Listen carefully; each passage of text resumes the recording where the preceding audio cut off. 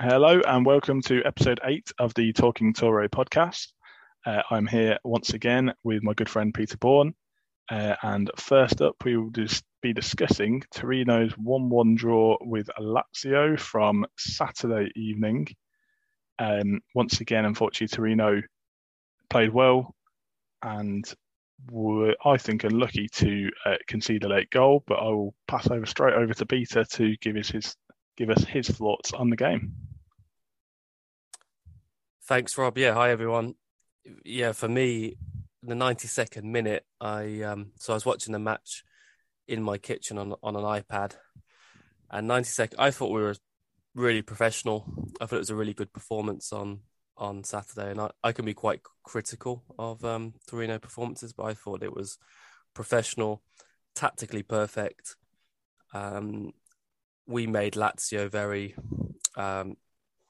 impotent. They created very little, and in a certain sense, even when the match, the time was ticking down, I wasn't really concerned that Lazio were going to score. But as soon as it hit 90, there's 4 minutes of added time, and it hit the 92nd minute, and I was like, I can't watch this anymore. So I put the iPad to the side. I started doing the washing up. There was a little bit of washing up to do on the side, and I just heard on the right, and Ciro Immobile, and I'm just like, we shouldn't. We've been really good at not swearing on this podcast, but just for every fucking time.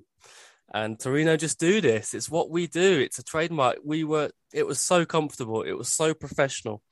It was a perfect performance, and to concede a goal like that is just so careless. It just showed a real lack of maturity. Statistically, Immobile, I think in the last 4 matches we played against Lazio, has scored an equaliser in injury time. One of those matches they went on to win, and they could have, with that Cataldi shot late on, they could have gone on to win this match, which would have been absolute robbery. But yeah, Torino just find a way not to win these matches, despite playing so well. And I think let's just break down that goal.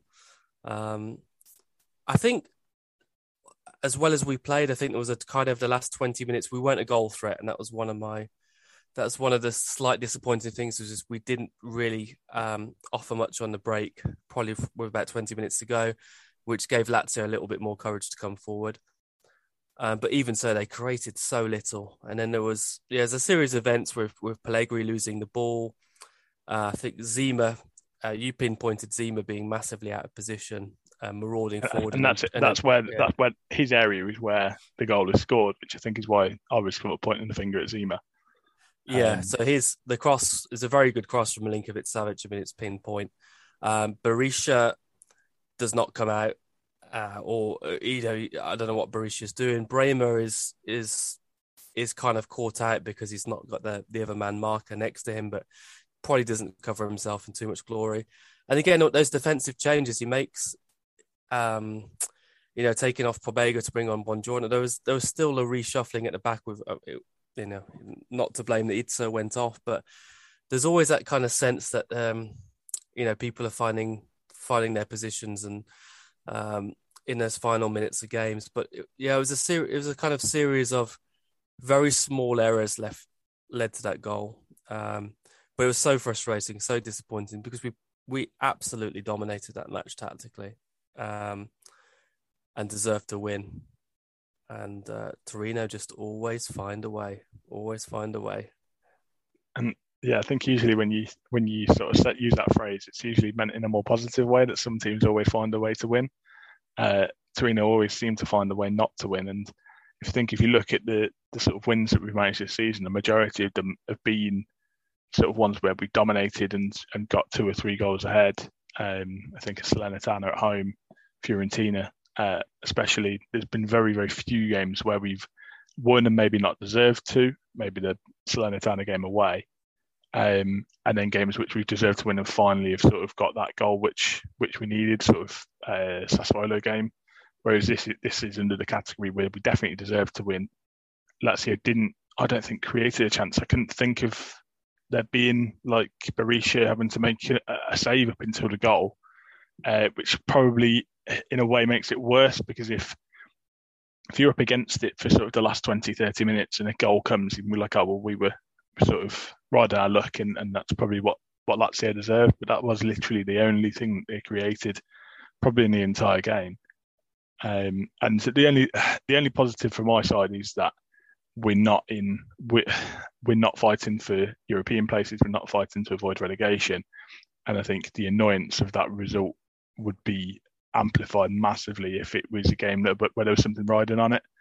And just looking to the future, I still think it's positive that I think you can take the positive out of these situations. That yes, we've put ourselves in a position to win these games. This one against Inter as well, and we've not quite managed it in injury time. But I think if the signs are there for next season, that maybe the players, if we can keep the majority of the squad together, the players are going to remember these, and hopefully, whilst it might be better if they were able to see out these sort of results in preparation for the next season, that feeling of, okay, we don't let this slip, and we see these results out, which we didn't manage to do last season, because you can remember how it felt after the game.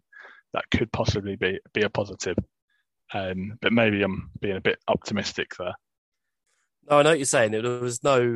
I wasn't stressed at 92nd minutes because of what was riding on the game, but I was stressed because I know what might happen, and there was a kind of a sense of inevitability about it.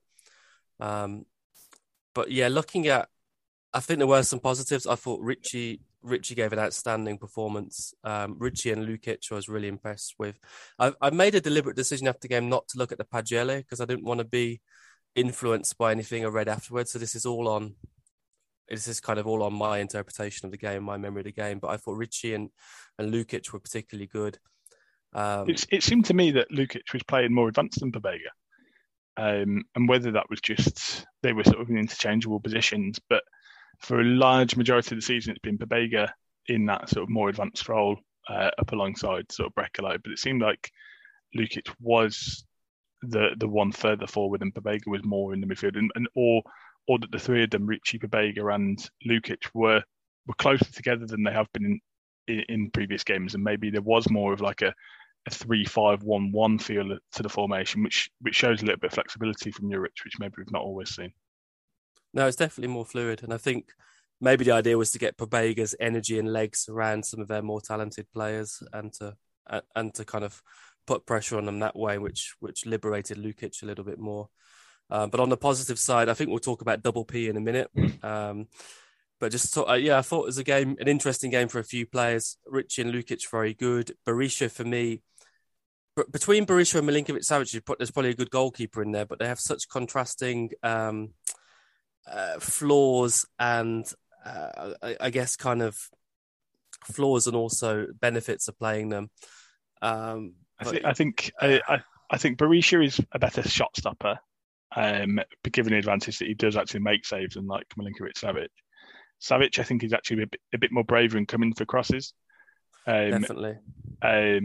Which can be a good thing, can be a bad thing. There was one in the first half where he could have easily caught it, but he just punched it just for no reason. There was absolutely no pressure on him at all, and it just invites pressure. So, and obviously distribution wise, Milinkovic-Savic could probably do a job in midfield better than half the midfielders we've had in the last decade or so. No, you do. That's the kind of area where you do miss Milinkovic-Savic, except when he is doing what the Man City keeper did at this weekend. There is an element of that, but when he plays those kind of direct long balls that gets us up the pitch very fast and very accurately, definitely a big advantage. But yeah, there's two other players I wanted to more negatively. One will lead on to Double P, Pietro Pellegrini, but Singo, for me, this was a kind of point I had last week against Milan. For every two, he tends to do, for every good thing he does two bad things, and often something he does very well comes after making two bad decisions. Or I just felt when Singo came on, I mean, Aina, was a bit surprised Aina played, but I thought Aina gave a very steady performance. Understandably, at 70 minutes, it made sense to bring on a slightly pacier player and a player in better form and with kind of more legs. But I felt when Singo came on, that was a little bit, it's kind of a little bit the moment where we maybe lost a little bit of control of the game. And yeah, the second substitution was far more positive. So Belotti in the first half for me just looked. I mean, I was quite unfair saying he looked drunk. He just didn't look there. He looked absent. AWOL. It's almost I think almost kind of depressed in a way. It's just nothing sticks to him. He looks very sad at the moment. And then when Pellegrini came on, because you had the choice of Zaza, Sanabria, all kinds of options to give, to trust Pellegrini's fitness for 45 minutes was quite brave. When Pellegrini came on, he just had, I mean, he is a little bit cumbersome. He's kind of deceptively speedy, but he just came on and pressed their defenders in a way that kind of Belotti normally does. And it made such a contrast. He does remind me of sort of Belotti from sort of 5 or 6 years ago. In that fact that he is deceptively quick, he's tall, he's physical, and he will sort of put a shift in for the team. And I think the difference between the two is obviously when Belotti was his age, I think Pellegrini's 21, he'd already played sort of a full season for Albino Leffe, I think, and had probably started playing for the Italian under-21s and was playing for Palermo in Serie B, whereas Pellegrini's had maybe 20 senior games. And whether that will become the difference between their careers, but it was definitely optimistic, the sort of cameo that Pellegrini put in, and fully deserved his goal, and finally making the most of a sensational Ricardo Rodriguez corner. As we finally managed to get Brecalo taking off corners from both sides.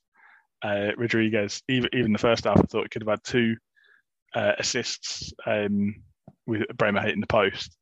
And then finally Pellegrini was there to sort of put one in the net. That's a very good point. Yeah, I think Rodriguez was possibly man of the match, actually.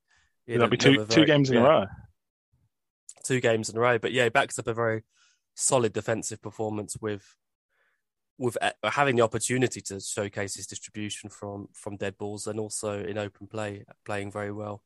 So he was very good. Yeah, it's just massively frustrating we didn't get that kind of statement win. I mean, a couple of weeks ago, you chose the Lazio away as the game you wanted to win and we should have won. And yeah, I mean, we'll talk about Spezia next week, but it's just going to be such a different game. I think just to end on sort of a positive note, I did a little bit of research that according to sort of taking into account the entire squad, Torino's is the 3rd youngest in the league. Weirdly, the 2 only teams younger are Spezia, who obviously were playing at the weekend, and Roma, who I think that might be the fact that they've used a couple of young players might have just skewed the figures a little bit, like a Mourinho picking some of the Mourinho skewing the figures to show his commitment to you. Probably picking there's some a couple of 12-year-olds who in the Conference League games that didn't mean anything anymore. They probably picked a couple of youngsters, but I do think that is, if you think of the ages of some of the players who do look like who are in the team and playing a lot of games. I mean, Lukic is only 25. He feels like he's been around for ages. Richie is 20. Pellegrini is 21. Singo, I think, is only 20, 21. I do think if there would be, he would be a player where if a big offer came in, I think you might be tempted to sell whilst the potential is still there, and that would give us maybe funds to improve the squad again next season as well. But then the only other point I was going to make is that after the sort of disappointment of the Genoa defeat, we've came out and should have beaten Inter, did beat Salernitana. Should have beaten AC Milan, I feel, or got a good point against AC Milan, beat Salernitana, and then should have beat Lazio. So we've only got 5 points in those games. But I think if we'd got 9, I don't think we could have had too many complaints, which has showed a good reaction, which we were asking for after the sort of disappointment of that Genoa defeat. No, I agree, but I think both the Inter and Lazio games, we weren't under a massive amount of pressure when we conceded those goals. That's what's frustration. You can understand if it was, I mean, the Juve Bologna game this weekend where a team's got 9 men and the referees added on 9 minutes of injury time. There's a sense of inevitability about that, even as a Bologna fan.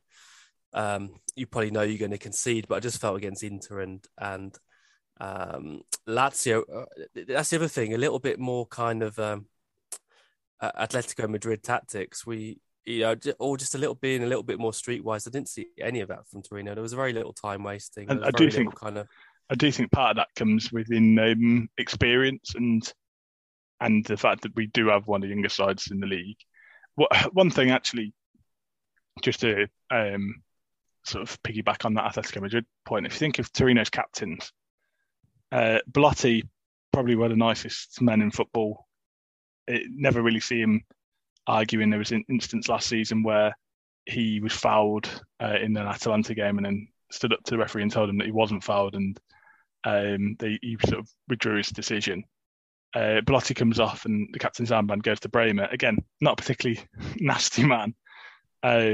Just always played football with a smile on his face, always seems to be sort of helping opposition players up. And whether there is just a bit of, whether you do need a bit of nastiness in that team. And I can't think of anybody. I mean, Itzo maybe, Mandragora. I think Itzo you would have got a bit of rolling around and maybe a few kind of tactical fouls. But everybody else, they seem to just be a very nice team.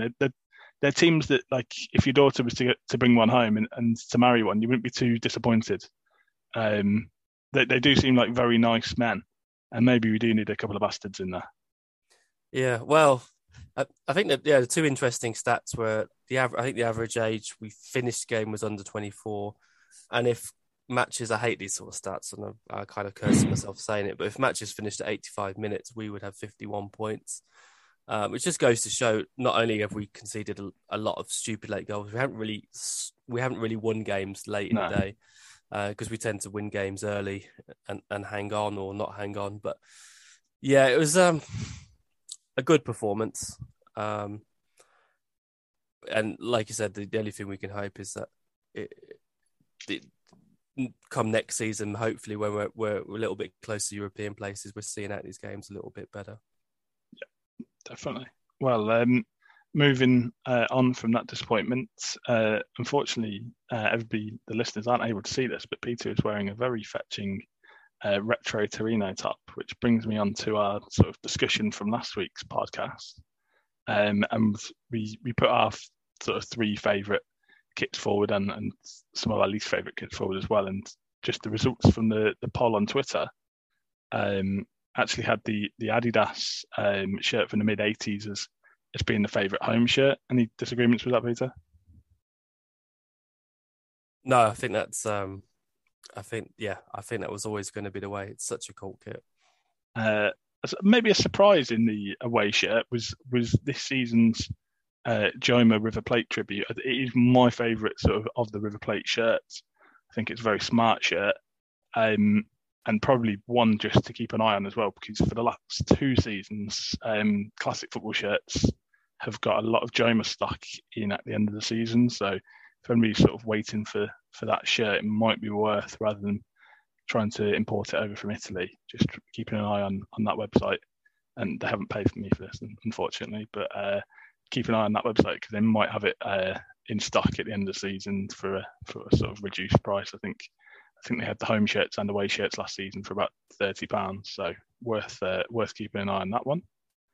And then third place was the Legend shirt, the sort of blue one with the players' names in the bull, which is a shirt that thankfully I do own, and is pretty difficult to get hold of. But if anybody does find a link anywhere, then feel free to let us know, and I can sort of retweet it to anybody who might be looking for one. I think a few people on Twitter were looking for that one, Peter. No, and I think they're all good choices. I think they're not only good choices, quite poignant choices, especially the away shirt, that River Plate tribute is, as we said, kind of it's a very nice thing, a very kind of warm thing, and again, I guess it's kind of nostalgia in it. There's a lot of nostalgia about Torino, and I think in all three of those kits, yeah, the 80s is harking back to a kind of a much different era as well, and the third kit having the legends' names on. So I think they're all very good choices.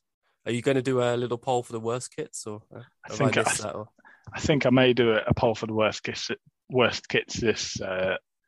this week. It was I was worried of poll overload, which isn't a reference to the 90s and 2000s Premier League referee.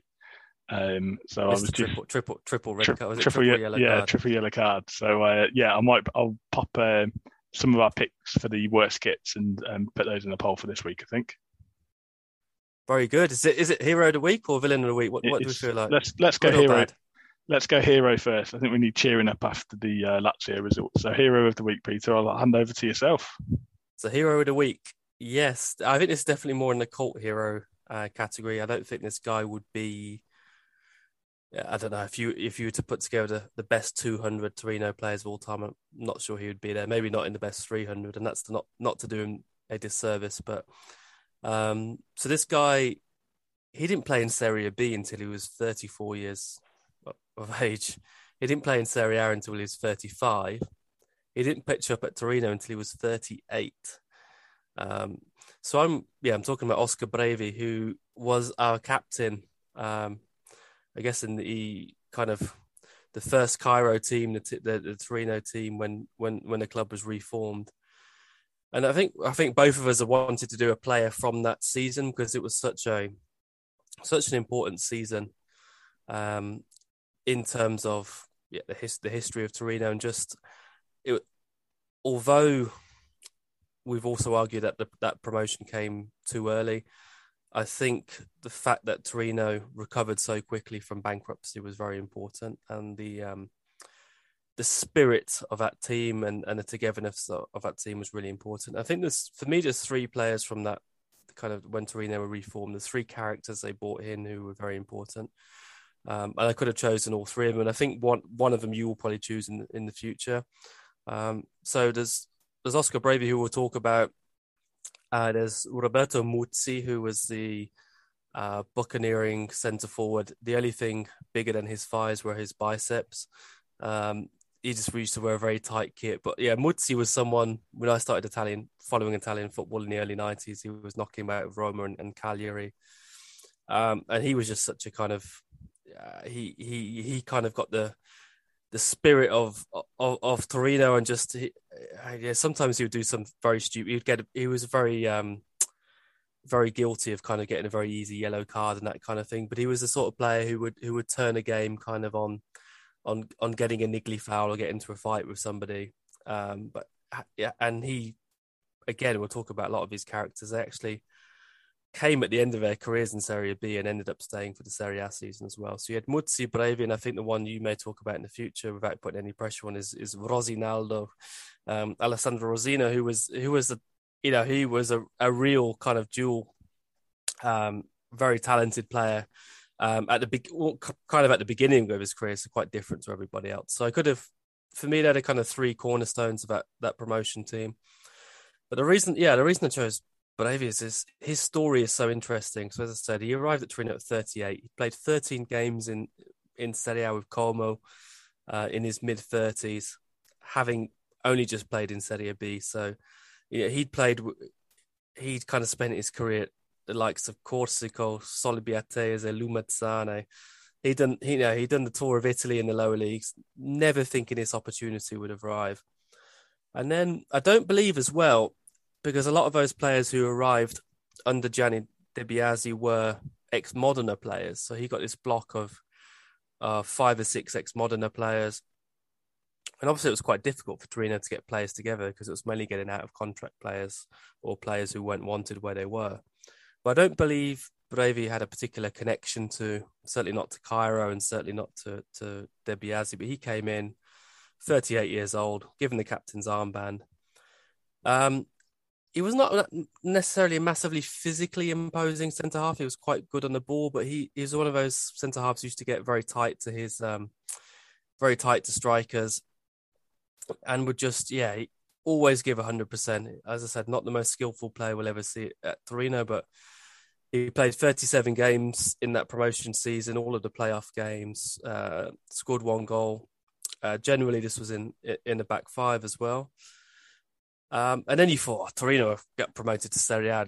We don't need a 38 or 39-year-old. We're going to hook a lot of these players out. And that's what Cairo tried to do. And it's probably kind of understandable because a lot of these players hadn't played in Serie A. They were over the hill.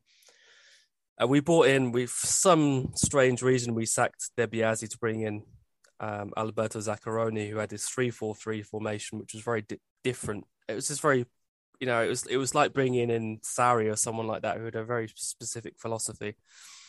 And Cairo didn't bring in the right players for Zaccaroni. And we really, the first 20 games of that season, I think Zaccaroni lasted 25 games he lasted, but we were really struggling towards the bottom of the league. The new signings didn't work out very well. Bravey played 4 of those first 19 games. So as I said, it's like, this guy is not someone we're going to be able to rely on in Serie A. And then Zaccaroni gets the chop. We get 13 games to save the season. Bravey comes in. Muzzi comes back. Rosina's there. The likes of, I think we had Andrea Ardito, who was just such a kind of workhorse type midfielder. Joman Stelloni. Lazatic, the non-scoring winger. Jacopo Balestri, left back. The Serbian Jack Grealish, as I like to call him. He had his socks down his ankles before it was cool, I believe.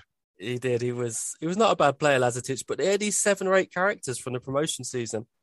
They came back under their Biasi, and we just about survived. And Bravey was absolutely fundamental in that. And both seasons, it was, especially the promotion season, it was a very small squad. I'd say that was an unbelievable achievement, that promotion season. It was all built on momentum and the just kind of the good feeling within that squad, and the fact that they were just on. All of his players have been given an opportunity they never thought they would get, which was to play for Torino. There were 7 or 8 of those players who, in normal circumstances, we never would have signed. And I think Bravey was just such a tremendous character in those 2 seasons. And I think, he's not the finest centre half we'll ever see, but what an absolute story. To have those 2 seasons at that age, I think it's kind of inspirational. It's a kind of very different story to one we've had as a hero. I think that's a very good point there, Peter. And I think there's probably comparisons with sort of another era of Torino fans, or Torino players, sorry, with the Serie B campaign, where we needed, because of issues that we've discussed in the Di Michele episode, where we needed a whole new team in January, and we picked these players out from sort of lower leagues to sort of join the club, and they also sort of came together and were players that you would never expect to play for Torino, and weren't the most talented players, but came in and did a really good job in that era, slightly different era, but one of the players I have a bit of affection to, and was from that Serie B campaign, it was Rashid Arma, who I don't think is going to make the Torre hero, so I'm glad he's managed to get a mention. But sort of players who are predominantly sort of Serie C level players, given an opportunity to play for Torino, which they probably would never have dreamed of, have actually sort of excelled in that situation. But that has been the bright spark of their career, and that's been the anomaly. And they've then sort of gone back to sort of playing in the lower leagues, but will always have that bit of affection. I think Bravey probably fits into that category as well. No, absolutely. No. Yeah, I remember that. That was a supermarket sweep. I think it was under Petracchi when Petracchi just came in, and there were all sorts of characters. I remember, was it Manolo Pestrino played in midfield? Yeah. He was a very easy red card as well. The one I liked from that era was, I think he was a player with a very strange career, was Baruso, the Ghanaian midfielder. Yeah. Absolute muscles, like very, very strong guy. And he was very, very good for 5 or 6 games. And I think his whole career was just blighted by injuries, because he would just run around. He'd run around for But he bought 90 minutes. But you're absolutely right. But then there's other players from I think it was like 12 or 13 players. That's when D'Ambrosio came as well. Yeah. But there's other members of that list who got one or two games, and they just didn't cut the mustard. It was a very kind. You're right. It's a very interesting. There are two interesting approaches. What happened in kind of 05, 06 was almost all of those players worked out. They had to work out because the squad was so small. And then, what happened a little bit later under Petracchi was 5 or 6 of them actually blossomed and became quite important to the team. I think and others, D'Ambrosio went from, I think he came from Juve Stabia in Serie C, and sort of then progressing. He's probably the standout of those players, and it's gone on to, I think he played for Italy and has played in the Champions League for Inter, and he's quite a key member of an Inter side who've gone on to win the league. So he's probably the sort of success story from those signings in that sort of later period. But yeah, like you say, I think the situations were slightly different, especially the 05-06 season. There was that necessity to, and then later on it was more, this is sort of our last opportunity, and maybe had a little bit more finance, a bit more flexibility to try and find the best young players from the lower divisions rather than sort of relying on the experience. No, I completely agree. But yeah, they're all kind of all sorts of the characters. I remember Pellicore as well. Do you remember him? Yeah, I think he had a spell at QPR. At QPR as well, and Budel, and was it Biagio Pagano as well? Yeah, Biagio Pagano and Daniele De Vezze. Quite liked him in centre midfield. Daniele. So yeah, I think the Toro Hero sort of part on this podcast, a lot of the players that we'll talk about will be sort of genuine icons, and we're a little bit restricted with sort of our ages that we can't sort of mention players from obviously Grande Torino or the sort of the 70s or even the early 80s. So it is sort of restricted to sort of early 90s and then sort of the 2000s. So a few of these players are going to be sort of our cult picks and players who we've got a bit of an affection for, maybe for a strange reason. And I think that will keep it interesting, that it's not always going to be the sort of usual stories that you're going to be able to hear. No, absolutely. And are you ready for your I am ready for your villain? So, are you ready to get angry, Robert? So, well, I always struggle with villain because, as I think I've mentioned a couple of times on the podcast, I do have a bit of an affection for sort of the Badone and the poorer Torino players. But this player is somebody who I've just never liked before he played for Torino. When he signed for Torino, I was excited because I thought he would add something a little bit different, but it didn't work out. And it's probably a player to sort of be the poster boy for that sort of Torino signing, which I'm sure we've all had, where you think this is going to be a great sign, it's going to take us to the next level, and then they don't work out at all. So it is Roberto Soriano, who signed on loan from Villarreal in the 2018-19 season, which actually did sort of go on to be a good season for Torino. We qualified for the Europa League. And Soriano was sort of an attacking midfielder who was seen to be a little bit different from the sort of players who Mazzarri would usually field in that role. And technically good, always seemed to score for us again. When he was playing for Sampdoria, always seemed to score and play well against us. So when he signed and sort of returning to Italian football, I was quite excited and thinking this is going to be a really good signing. And he did not turn out to be a good signing. He seemed almost like he resented the fact that he was playing for Torino, which was strange because I don't think he was playing that much at Villarreal either. And you would think to be able to get the opportunity to come back into Italian football, he just never seemed to settle. Even in the rare games that he did play, was never really a regular. In the half season that he spent at the club, and the reasons for those I'll go on to later. But he just never fit into the team, and there was the sort of midfielders at the time. You're thinking sort of Lukic, who was not a regular at the time, would have been Mate as well, but there was no real reason for him to not be able to fit into that side. But for whatever reason, whether it was Mazzarri didn't like him, and as probably may go on to in a future episode with Adam Ljajic, there were certain players who Matsari was just like, no, you're not for me. But Soriano rather than sort of knuckle down in training and sort of continue to try and work hard to impress the manager and sort of hope that in a Torino side who were getting results and impressing could sort of stake a claim for replacing that side, he seemed to take the opposite approach, which was try and get out of this loan spell as quickly as possible. And he did succeed in probably the best Instagram way. post. Yeah, the best way possible was to start liking Instagram posts after a derby defeat against Juventus, which does seem like the tactic of a scorned lover heading onto Instagram to sort of like posts of a rival. But that is what Soriano did. I think he did claim, like a lot of people do, that it was a accidental double tap on the like button, but Torino fans weren't buying it, and he was very quickly shipped off. Loan spell was cut short, and he ended his Torino career with 12 games and only one goal in the Coppa Italia. And for today's golden prize, Peter, do you have any idea who that goal was against in the Coppa Italia? I do remember the goal. Was it a 2-0 win? It was a 2-0 win, yes.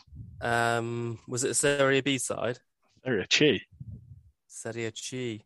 I'll give you a clue. Not Italian speaking area. Is it the Sud Tirol team coached by Paolo Zanetti at the time? Correct. It was Sud Tirol. So yeah, I didn't remember. I think I remember watching that game. I think it was on holiday at the time, but I have no recollection of the game or the result. But I can remember having seen the date of the game. I can remember that I was on holiday and watched the game. So I have no recollection of the goal either. But it was. He just sums up for me that sort of player who you sign on loan, and there was another player who I was tempted to pick, but may come up in a future episode, so might save that mention for them. But a player who you sign it, and usually it happens maybe with loan players more so than permanent signings. You think he's going to be a really good signing, and they turn out to be absolutely awful. And whether in this situation it was Soriano's fault, it was the coach's fault, it was just at the wrong time. He's gone on to have quite a decent career at Bologna, and he's continued his trait of continuing to play well against Torino every time we seem to play Bologna. And maybe some players just don't fit certain teams, and whether that it was that. But I think the Instagram sort of story always it's a bit of a. It upset you, didn't it, Rob? It upset you. Yeah, I just don't understand it really. I just think it's just something you don't do. I mean, even accidentally. Why are you following Juventus, Roberto? Why have you got? I don't follow Juventus on Instagram. You've got absolutely no reason to either. Definitely not getting a move there. You barely play for Torino. But do you remember the Kamil Glik episode? We said, I think we agreed that Kamil Glik was. He was good for Torino, and Torino was good for Kamil Glik. And I think with Soriano, it was the opposite. He was bad for Torino, and Torino were bad for him. Yeah, I mean, he was signed to be that kind of classic, what they call in Italy, kind of salto di qualità. That summer, he's a player who can play between the lines, isn't he? He's kind of a slightly kind of, I wouldn't say lawless midfielder, but given license to kind of break tactical lines. He's got an eye for a goal. Classic kind of Mihailovic player, I think, but he's pretty much been a success everywhere he's been. I think Torino is definitely the... Well, and Villarreal, I imagine that might be the reason why he made the move initially on loan. But I think at Villarreal, I mean, yeah, it's slightly dangerous to look at stats, but his stats don't look too bad at Villarreal. But when he left Torino to join Bologna, we only lost 3 more games that season. One of them was to Bologna with Soriano and Lianco. Was that the Lianco game, which may get a mention on a future episode as well? That was the Lianco game, which, you know, kind of cost us and didn't cost us Europa League football. But yeah, I mean, Soriano is just, you said everything, really. It was just, I think there's probably been a few of those signings in midfield. We've really struggled in midfield over the last 10, 15 years. I think the kind of current Torino side, we've probably got amongst the best crop of midfielders we've had for a while. But we've kind of bemoaned the years of Rincon. And Sorry to kind of pick on Rincon, because when Rincon had his legs, he served the purpose. But the kind of we had. Oh, I mean, I just also think of Valdefiore as well, and people like that. We did. Yeah. I think that there's two areas from when I've been a Torino fan. There's two areas which we've always struggled, and that's been left back and centre midfield. And I think if you think in the last sort of 15 years, the best sort of centre midfielder we've probably had is probably Alessandro Gazzi, who is it may also get mentioned in a later episode, but that is sort of sums up the sort of quality of a midfielder that we've had. We've had a lot of players who flattered the sieve, like a Marco Benassi or a Daniele Baselli, a S1E8, who will have a couple of good games, but then they will sort of revert to sort of 5, 6 out of 10s and never really sort of put their head at and push the team onto the next level. And Soriano, I think, being in one of those positions as well, where you think, okay, this is going to be somebody who will sort out the midfield, and then they totally fail to do that. Yeah, I mean, I really like Gazzi, and I think he might come up as a cult hero. Just another very interesting character. I think Beppe Vives was probably the better player, because tactically he was fundamental to the way Ventura played, and I think he had a little bit more range to his game than Gazzi did. But yeah, we've just had a lot of those. Baselli was such a disappointment because he started so well, and when you're buying a young player from Atalanta who has a very kind of good first season, it was just a shame. The fact that Baselli was at Torino so long kind of underlines that he didn't really kick on, because if he had kicked on, we would have got 2 or 3 seasons out of him and he would have moved on. And I think that was the kind of pathway that was always there. But Soriano always reminds me of one who I really disliked, which was Antonio Nocerino. And it's very similar. He loved Instagram, Antonio. He was another kind of early user of Instagram, Nocerino. And yeah, he said Soriano didn't get on with Mazzari's tactics, and Nocerino was the same. It was a Europa League season. It was a season we were in the Europa League, so we had a lot more matches. We brought in Nocerino for his experience. Ventura just did not like him. He played about 11 games, I think 5 in the league, and I think he played more in the Europa League because of the kind of, I guess, some of the early Europa League games were quite soft. But yeah, Nocerino was a very similar character. It was this kind of, a little bit, what am I doing here? I've come from Milan, and I mean, Nocerino's career has well fizzled out pretty rapidly, actually, after he left Torino. So again, I think it was probably one Ventura called right. And then going back to our old friends Barone and Fiore in the early Cairo years, this kind of big name, Italian international or one-time Italian international midfielders we've signed have never really come off. And Soriano was, I guess, kind of another one of them. But just, we didn't kind of fit him into our team. I think, the fact that he just didn't get a first team place straight away obviously didn't help him, and the situation deteriorated pretty quickly. And when you follow anyone who's kind of following Juventus on Instagram, I mean, they don't deserve to be a Torino hero, do they? So that is why, very deservedly, Soriano is in the villains category. And yeah, I'm sure, thankfully, I think we've played Bologna twice this season, so he can't come back to bite us that quickly anyway. But yeah, so should we preview this weekend's upcoming game, which is rather inconsiderately, is at the 1 kickoff time, which means BT Sport are unable to show the game, which is Saturday at 2 p.m. It's a home game against Spezia. They're currently 15th, a side who we failed to beat last season, even despite them having 10 men for the majority of the game. And then the away fixture, we'll try not to discuss too much, because it's probably my low point as a Torino fan, as we lost 4-1, seemed to be sort of staring relegation in the face, as Tommaso Pavega, funnily enough, put in an excellent performance against us.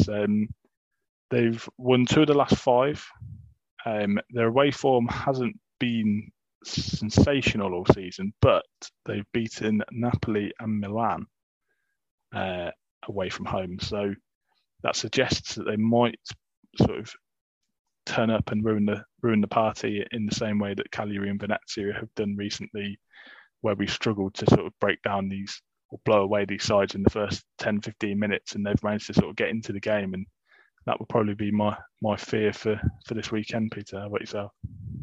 Yeah, I think it's a good call. I think if you're a Spezia fan, when your team came up to Serie A and you've watched the 3 games against Torino, we've been 3 of our most hopeless performances, aren't they? And the one earlier this season as well wasn't a very typical Torino performance. It was a very limp performance away from home. Yeah, it's a hard one. They're a very tough team, and they've done very well because of their transfer ban as well. A fairly rookie coach in Thiago Motta. They're a very stubborn team though, and I think they're a little bit probably like Torino to play against. I think we will find playing against Spezia a bit like some of the teams we've played recently, playing against Torino. And I think my only hope is they're pretty much safe. They've been on a good run, and maybe we do catch them on one of those afternoons where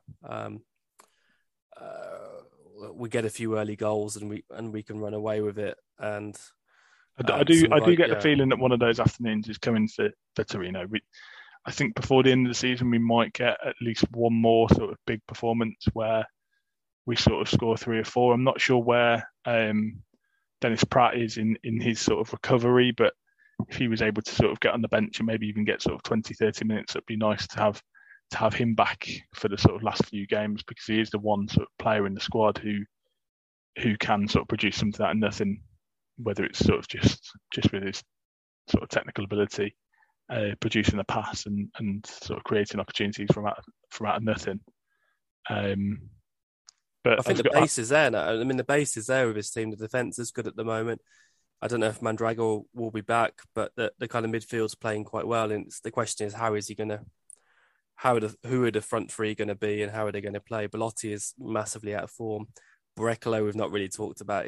He's been very, very quiet recently. I think if we'd had credible alternatives, then I think Juric would have swapped him out of the team.